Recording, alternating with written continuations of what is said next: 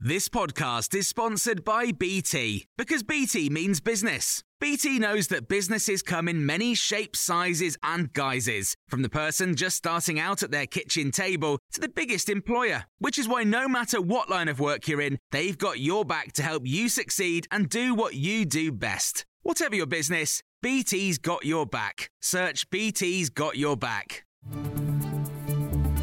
This is the Times morning briefing on Tuesday, the 30th of January. I'm Daryl Jackson. The leader of the Democratic Unionist Party, Sir Geoffrey Donaldson, says the DUP executive have endorsed a deal. It means the party will restore devolution in Northern Ireland if the government passes new legislation as agreed. I believe that my party has acted decisively based upon the proposals that are before us.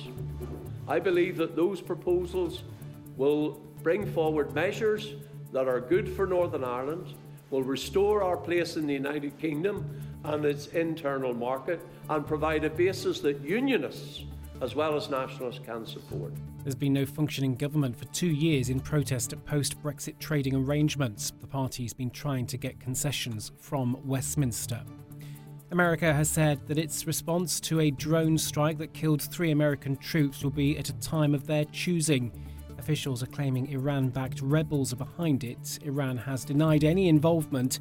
David Sedney is a former US Deputy Assistant Secretary of Defense and told Times Radio that the US have warned of a serious response. There have been well over 100 attacks that have involved US facilities or US personnel in various places in the Middle East. The administration has admitted that its response there has not been effective in stopping those attacks. So in order to be effective in creating deterrence against even more attacks, the response to these attacks has to be firm and decisive. The Foreign Secretary will again travel to the Middle East this week. Lord Cameron will pledge that Britain will do everything it can to prevent the Israel-Hamas war from spilling over to other borders. Train services on some of the country's busiest commuter routes will be crippled today because of another strike by drivers. Members of ASLEF are launching a wave of fresh walkouts in a long-running dispute over pay. Services are already being affected by a 9-day ban on overtime, which started on Monday.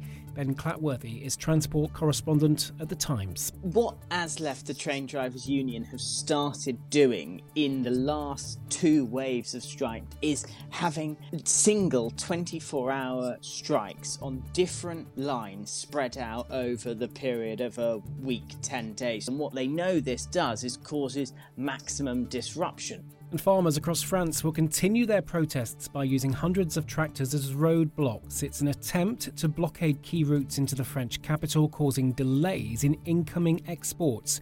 The farmers want better pay for their produce, less red tape and protection against cheap imports. The French Prime Minister said on Sunday his government was considering further help for farmers regarding aspects of unfair competition. And you can hear more on all of those stories throughout the day on Times Radio.